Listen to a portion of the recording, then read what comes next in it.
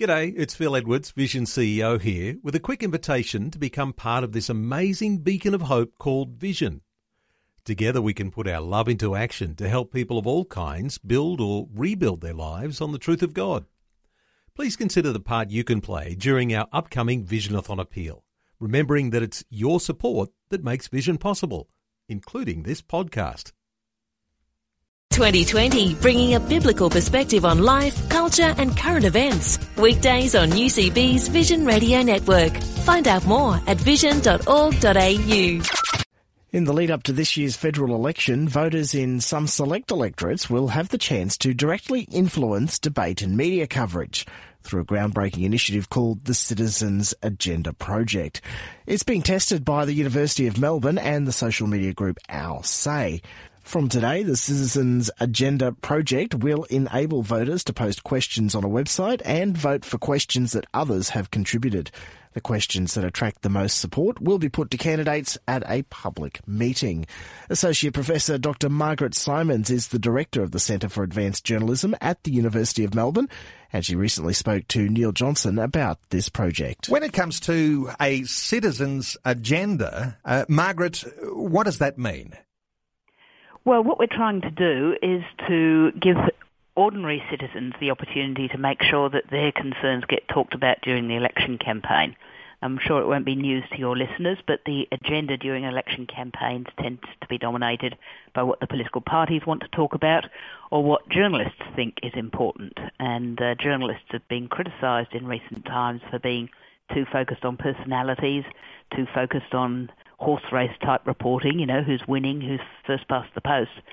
And what we're hoping to do is to make an intervention to see if we can alter and improve the level of political reporting and at the same time increase people's sense of involvement in the political campaign, in the political process. Now, times are changing. Technology is increasing. Years ago, I guess if we wanted to make a citizens' agenda style comment, you had to write a letter to the editor of your local newspaper. But these days, with social media and people twittering left, right and centre, it creates a new avenue of opportunity for people to contribute.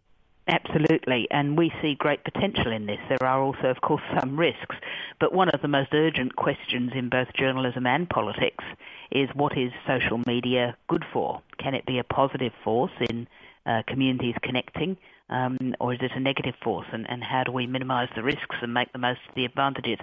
So the aim of this project is to try and get some hard answers to those questions by looking at ways in which we can use social media to make the citizen's voice visible. Margaret, this is not something you're doing on a whim. It's not just an accidental thing, we'll do this next week. There's a whole lot of research that has gone into how this can be effective. Tell us about that research. Well, the idea, and indeed the name, the Citizens Agenda, has a long history. It comes out of what was known as the civic journalism civic journalism movement in the United States, which was in the early 90s. And that conceived the role of media organisations in a new way. Rather than doing what journalists tend to do, which is to always tell people about problems and never offer any solutions, the idea was that media organisations could actually engage their communities, hold town hall meetings and so on, and work to bring the community together to discuss common concerns and to work out solutions. Now, obviously, that idea was overtaken, if you like, by the arrival of the Internet and the World Wide Web and social media. It's now much easier to engage the community in a conversation, and indeed, in many ways, the community is demanding to be heard. People are talking direct these days to journalists on Facebook and Twitter. It's no longer, as you put it, just a matter of writing a letter to the editor and waiting to see whether or not it's published. But that idea that journalism can actually involve some community work in terms of bringing people together to discuss issues of concern, that's really what's behind this, as well as the need for refreshing the way in which politics is reported. It brings into focus, too, the way that journalists report politics, because every journalist is coming from their particular view of life and their particular view of politics. This adds a new dimension, which says it's not just the political persuasion of the journalist that may have some dominance in the way that stories are reported, but actual questions that are rising to the top of the pile that people of the electorate are interested in. This is quite revolutionary, isn't it? It is, and it's quite uncomfortable for some journalists, I think, because what we're saying is, the question that you as a journalist have in your mind, or the issue which you as a journalist think is important, is actually not the main point here. The point is to try and engage the community, and for the community to say what they want the election to be about, not so much that rather boring question of who you're going to vote for, but what do you actually want the candidates to be addressing.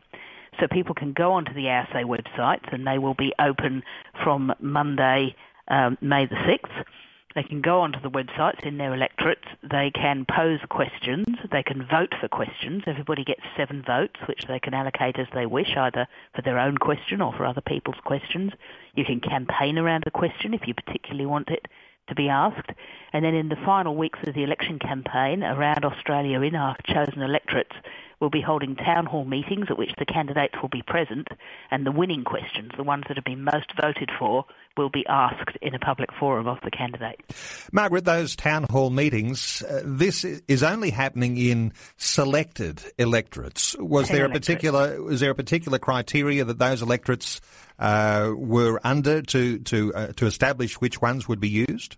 Well, a number of criteria. We wanted a selection that represented the diversity of Australia.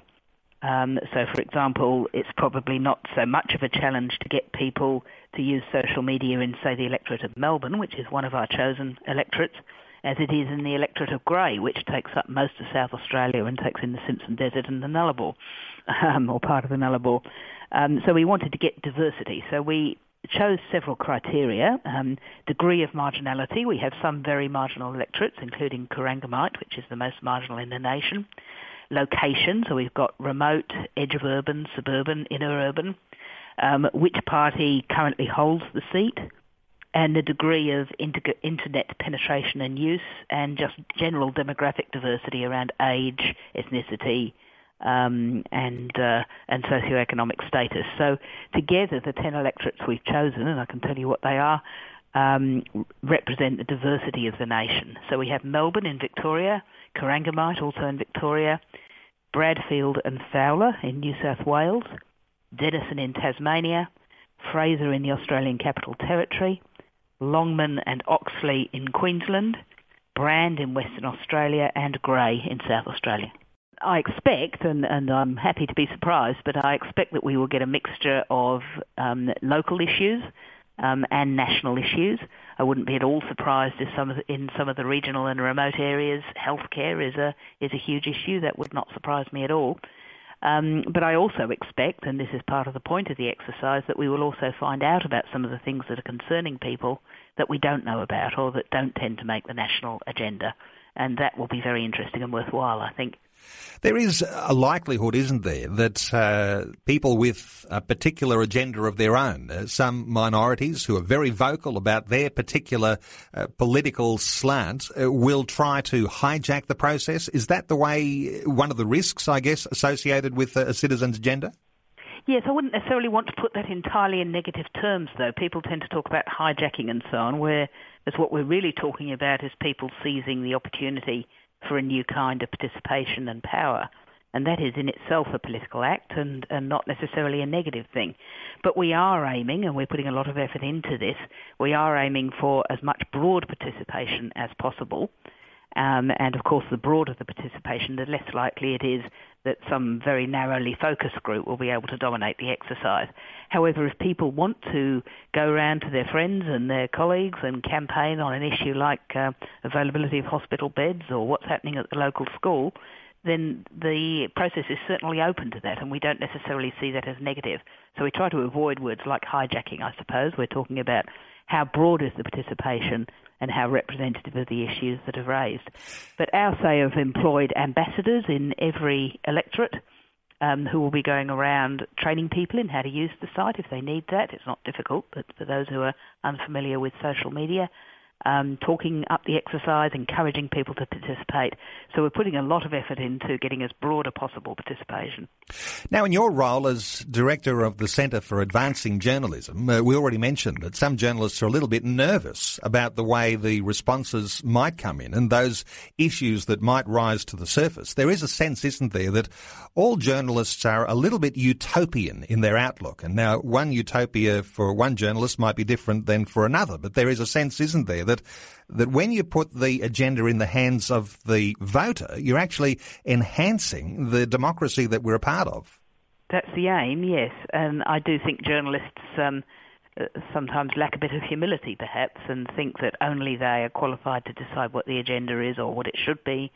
Only they can ask politicians hard questions. Now, personally, I'm a journalist myself, and I certainly think they have a very important role.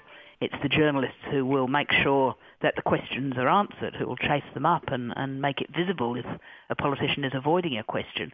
But yes, this exercise does involve a little bit of journalistic humility in being prepared to take the steer, or the commission, if you like, from the public.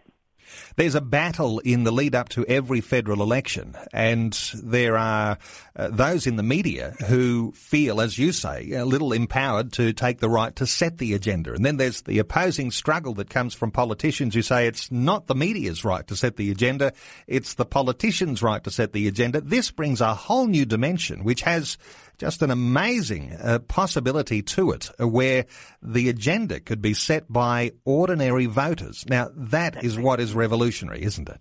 Well, that's exactly right. You've got it in a nutshell.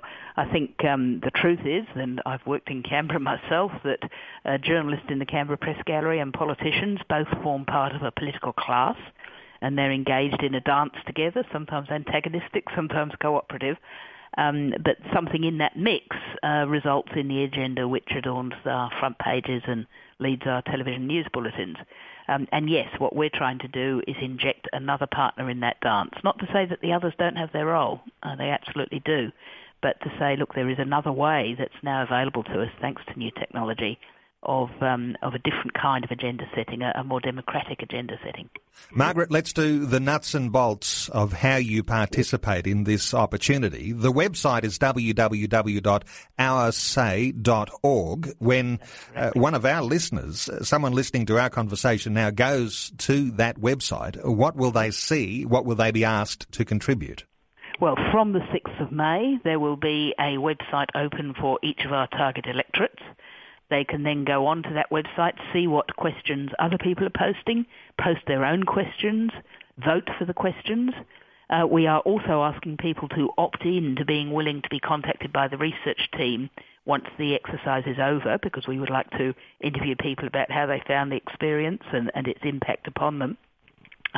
So we're hoping people will opt in to being willing to be contacted by us.